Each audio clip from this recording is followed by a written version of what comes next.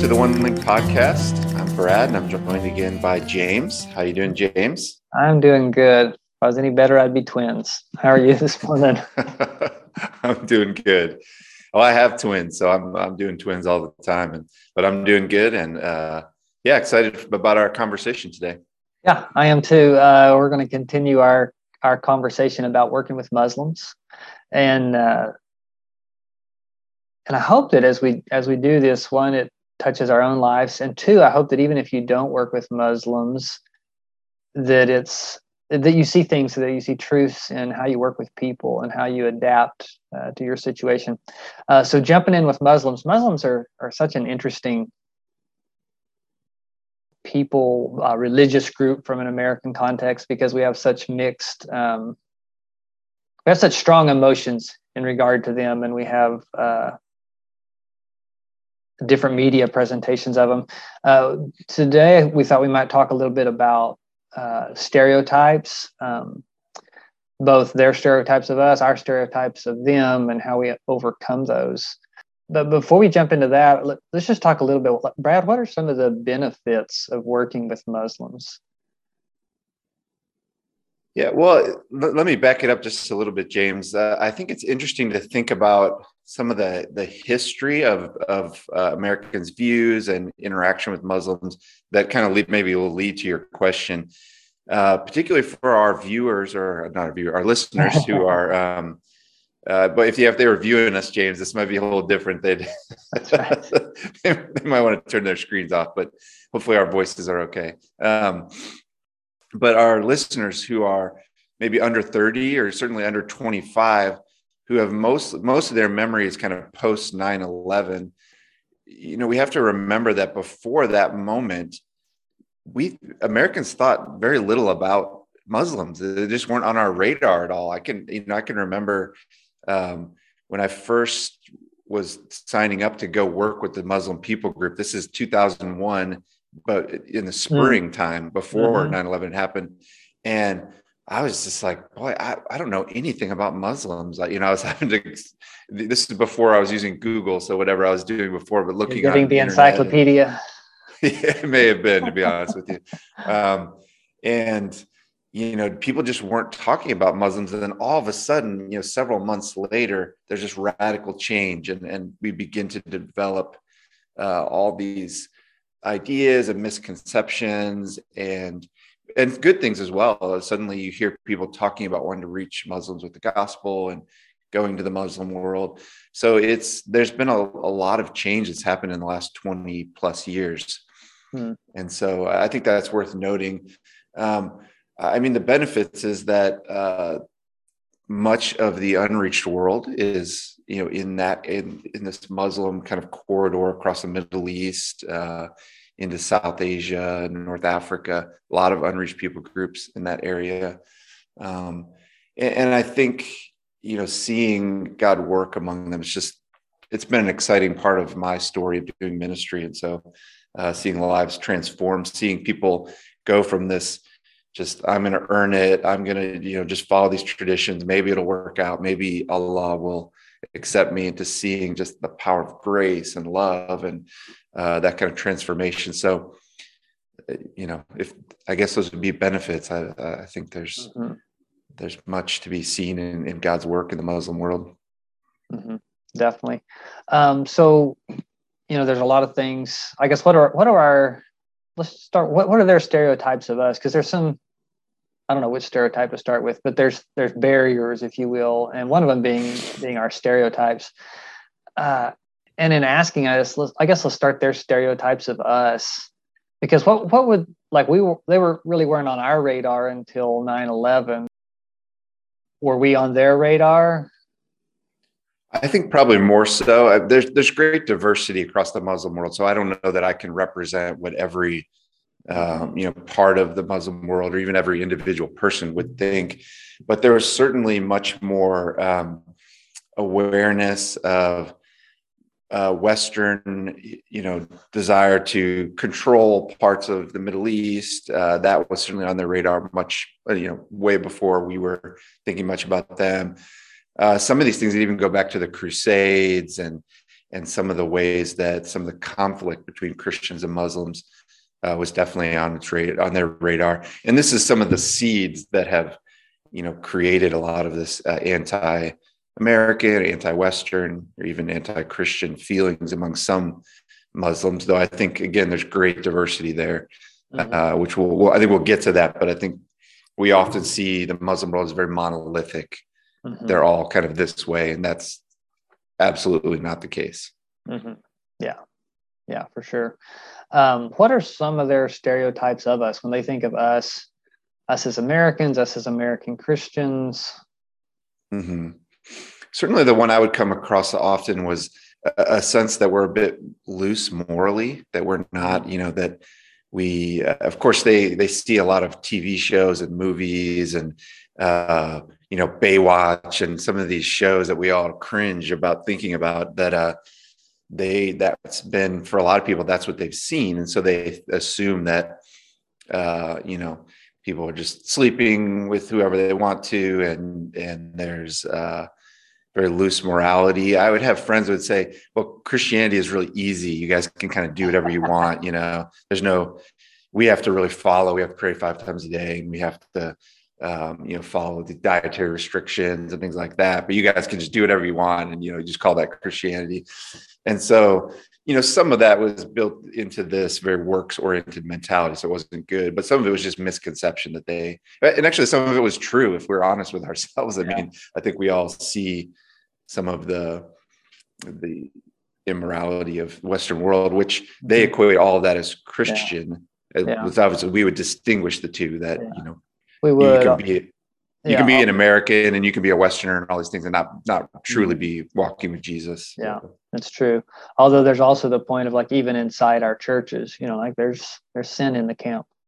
I was at a deal where they brought in some Vietnamese police with the hope of presenting to Asian students mostly, just about safety on campus here in the States. And one of the girls that was helping us was commenting, she went to a Christian university, but like those things were still happening there too.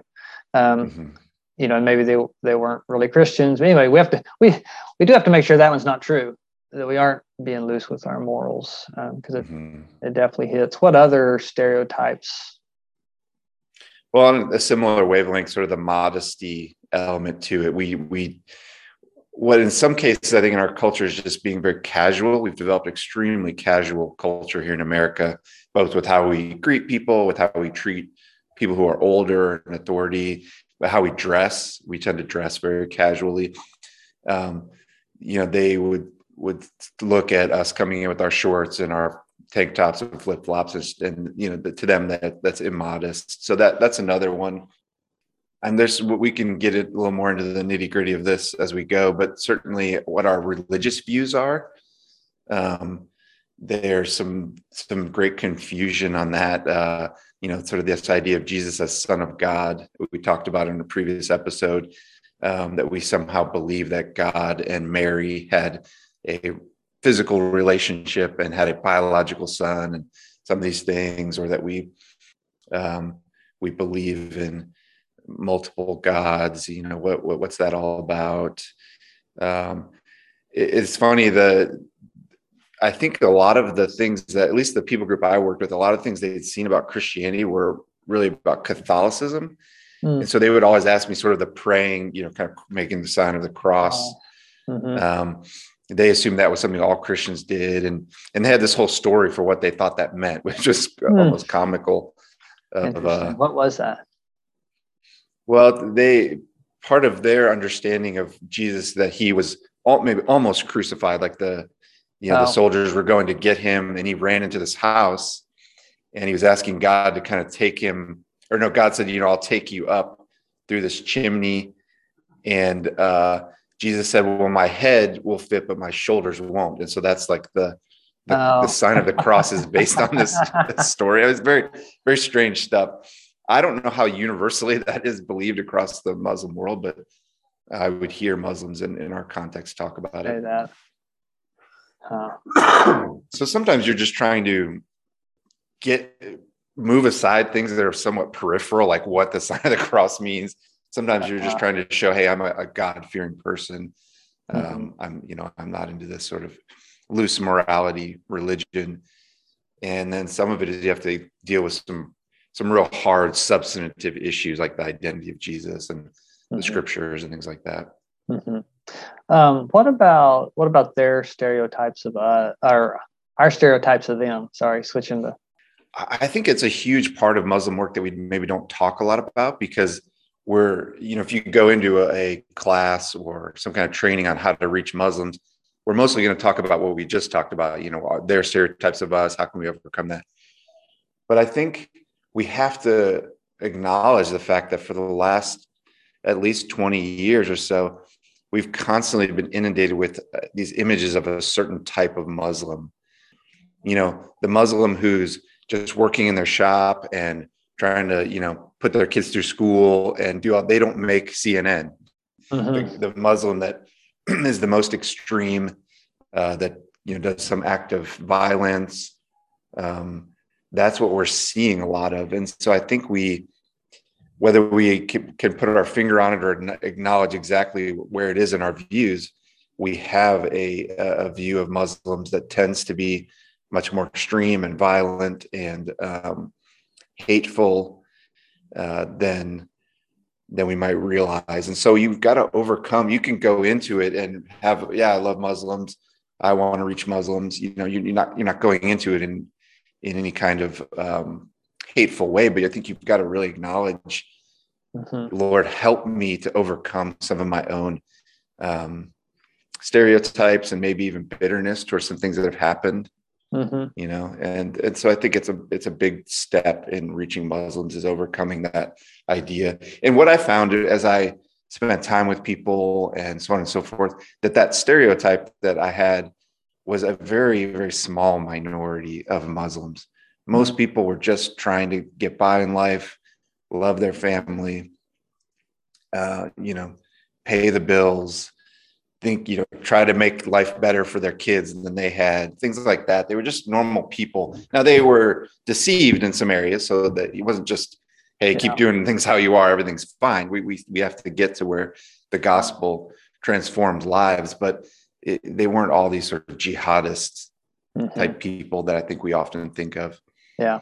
Do you think, in your observation, like people that come, new workers that come to work in Muslims, do you think they come with more fear maybe than somebody who's going to a Buddhist area or a Hindu area?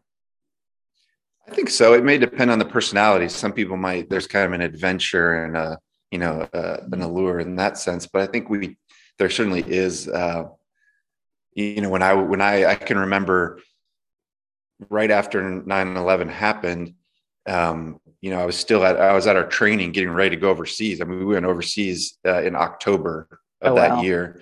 And so all of a sudden I was getting these emails like, you're not still going, are you? You're not going to go work with Muslims after all this.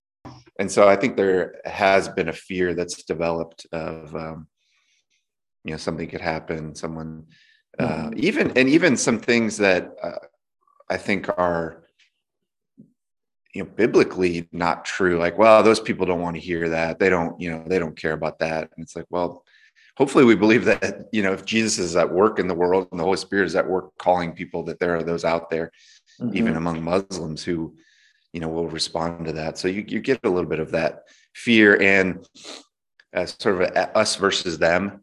I can remember another person that's it's almost hard for me to say this, but that said, yeah, it's probably good you're going over there to convert them, because otherwise we'd have to kill them.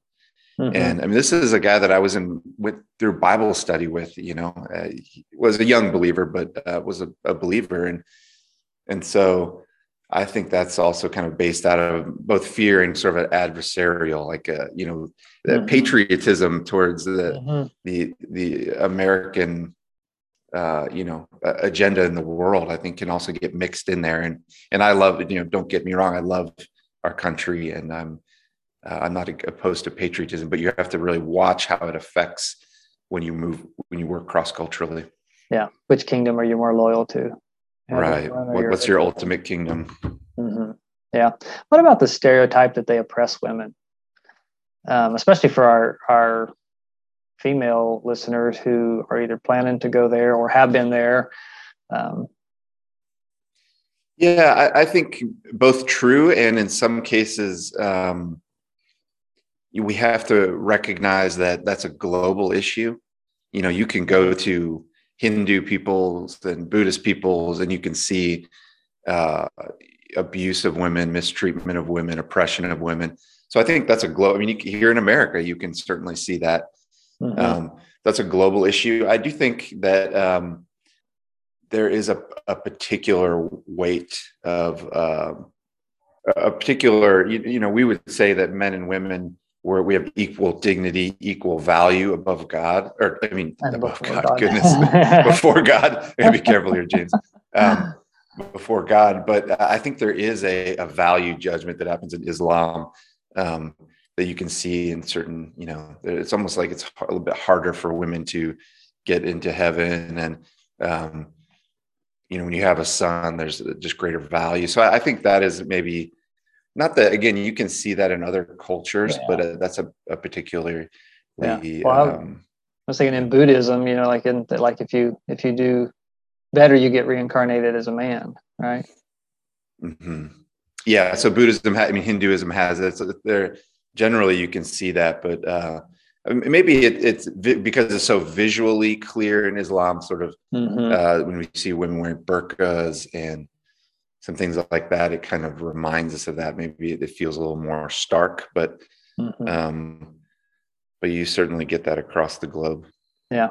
And do you think our perception of that being more strong among Muslims, is that basically come out of 9/11 and all the things we saw and observed, or like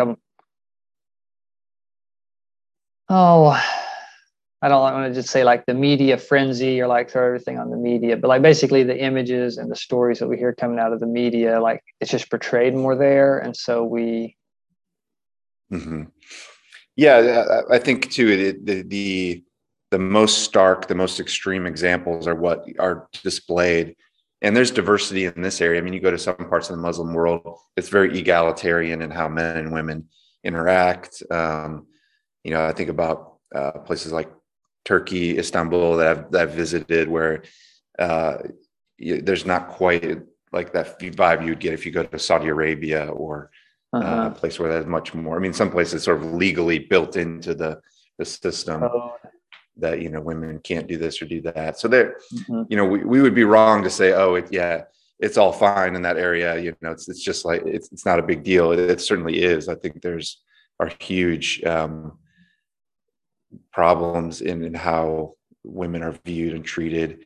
But I think it's diverse, and it's we can't just have one sort of stereotype or monolithic view of how it works in Islam. I think there's a lot of different things happening.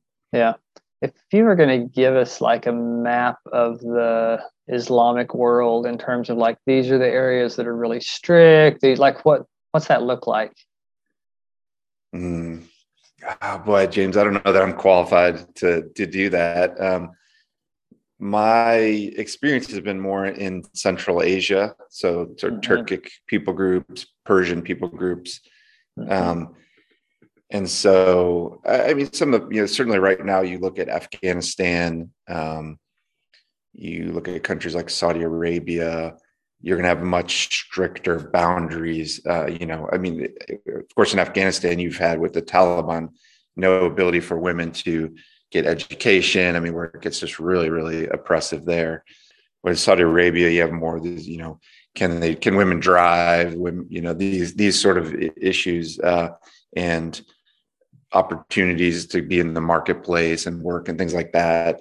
That's certainly, and then you get into other areas, sort of former Soviet areas that are Muslim, kind of Turkic people groups, Kazakhs, Kyrgyz, Uzbeks, groups like that. I think it's probably, there certainly are, paternalistic things going on there where men have a little more authority or headship, but not nearly like what you'd see maybe in the Middle East.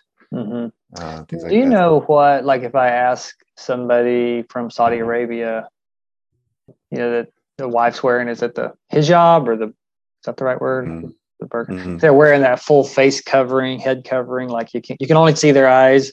Right. Why would they say they do that? Like what's their side of that? I think it's primarily just other men looking at them. It's kind of a modesty thing. I think if you read in the scriptures, the Pharisees and how they began to really let's put all these kind of boundaries to make sure nothing bad happens and there's no sin, there's no whatever. If you build from that mentality, you can see, well, if nobody can see me, nobody's going to be lusting after my beauty or anything like that. And so in a lot of these cultures, hair is seen as very sort of sensual, and so that you'll see, that's why you see head covering, and so it's kind of modesty / being protective, and I think a lot of times we would say, oh, well, that man must be forcing that woman to wear that. But my experience was, if you would talk to them, now, has culture kind of built this into the women's mentality? Yeah, I think that's probably likely. But the women would say, oh, no, I really want to wear this.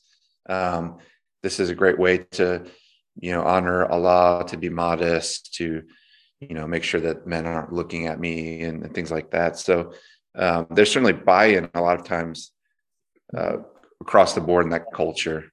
Mm-hmm. Yeah. Much like one of our wives might do, they're not going to dress what they consider to be immodest because it would embarrass them. And so they almost feel that same way. Yeah, I think so. It's taken much further than we would take it. Certainly say, yeah. So there are cultural elements, but there are, religious elements as well. Mm-hmm. It all mixes together. So how do we go about overcoming our stereotypes of them or getting past that? I found, for me, just as I got to know people, that I think that's probably step one, just getting to know people, getting into their lives, talking to them. You see that it's kind of people are people, Mm-hmm. They're, yes, there are some people who have gotten to the place of being so deceived that they might believe in some of these more radical Islamic views, but most people, they're trying to get by in life. They have some of the same concerns and fears, family problems and issues that come up, and financial issues. Those are the things that most of the Muslim world is dealing with. I think we can connect with a lot of those things. And so as you get to know people, some of it is just visual, like adjusting to how, because we have this kind of, beard and turban and hijabs for the women. We kind of have that view. Now, certainly that's not what all people across the Muslim world are wearing, but maybe in that culture, there is a much more, a unique look that we're not used to. And so I can remember my father-in-law having some conversations with him, and I think he was just being honest about his own stereotypes. He's just saying, I just don't like the way they look. He was kind of trying to articulate what about it made it hard for him. And so sometimes we just have to get over that difference in appearance, because they're doing it too. We show up in our jeans and t-shirts. They're like, wow, this seems a little odd to me. So it goes both ways. Yeah, it's true. How do we help them overcome their stereotypes of us? I mean, like, if you're going to go there, how do you get past all of that and get into the place where you can share the gospel with them in a meaningful way? I think it's the same. The opposite is true. You let them get to know you, and then that begins to pull apart. Now, not all. There's some things you have to actually talk through, but seeing that you're a God-fearing person, and morality is a part of your life, that you're not just doing all these things they do in the movies. And then I think you begin to, there's some bridge building that I think can happen there, where they see, oh, okay, this is a respectable person. This is not, these weirdos that I see on TV. And so you begin to build connections. I think you also begin to deal directly with some of these misconceptions, like whatever it would be, our view of who Jesus is, that he is not God's biological son, or things related to our view of the scriptures, different things like that. I think there's some ways to, we talked about contextualization last time, that you can make kind of your faith seem less foreign. There's some things like when you pray together, their ideas, you're going to sort of do the sign of the cross and fold your hands and do this. And I think there's some ways you can remove some of those just that are not biblical things. They're just Western habits or, cultural things. I think showing that we respect the Bible, we're pretty casual with the Bible. Now we realize that physical book itself is not, it doesn't have spiritual holiness or power. It's the word of God, but how we handle that book around them, I think, conveys our view towards it. So sometimes people are putting it on the floor or you're handling it very casually. You've got to show that this is a book that we value. So we would actually kind of wrap it in cloth. That's one way that they would kind of, with the Quran or other holy books, they would do that. So that's another way we kind of build bridges, and we wouldn't leave it sitting on the floor. We wouldn't write in it, kind of making notes or highlights. Those are all little, I think, bridging things we can do. Yeah. I had a friend that this in college, but he had a separate Bible that he would take when he was talking with Muslims for that reason. It's like the old, if you ever seen this on a church sign somewhere, Bibles that are worn out are usually owned by Christians who are not. It's kind of sound like the opposite of that. Like we want someone that's like dug in and notes, and my Bible's worn because it's been handled a million times. Or for them, maybe that looks like we just don't honor it. What did you change the way you dressed? Dress a little sharper? I would certainly, dress a little more professionally, less casual. So I would wear slacks. This will be different in every context. There's some contexts you might wear, what they call it, the shalwar kameez, which is kind of more those longer. I don't even know how to describe it in English. What you would see a little more Afghanistan, Pakistan, places like that. In our context, men just tended to they would dress very professionally. They have slacks and belts and button-up shirts, and they were just had a lot of attention to that, like make sure their shoes were shined. And so I would dress like that, just to, again, it kind of reduces some of the alien factor. Women's dress was much more diverse. You'd have some women who would wear kind of dress in a little more Western style, even on campus and stuff, wearing pants and things like that. And other women would wear dresses but no head covering. Some would wear head coverings, and then you'd all the way to very conservative hijab, all you can see is their eyes. So we kind of struck maybe a middle ground on that. There was some kind of village context where my wife would has some head covering. Beyond that, she would usually just try to dress, in more conservative dresses and things like that, just to reduce that stereotype. Yeah. That's excellent. It's kind of amazing how many stereotypes we have, and we don't really know them sometimes until we run smack dab into them. But I feel like all of our stereotypes have to be submitted to God. Sometimes we can hold on to those. It becomes a value of who we are or who we think they are, which affects who we think we are. And all of those need surrendered to God.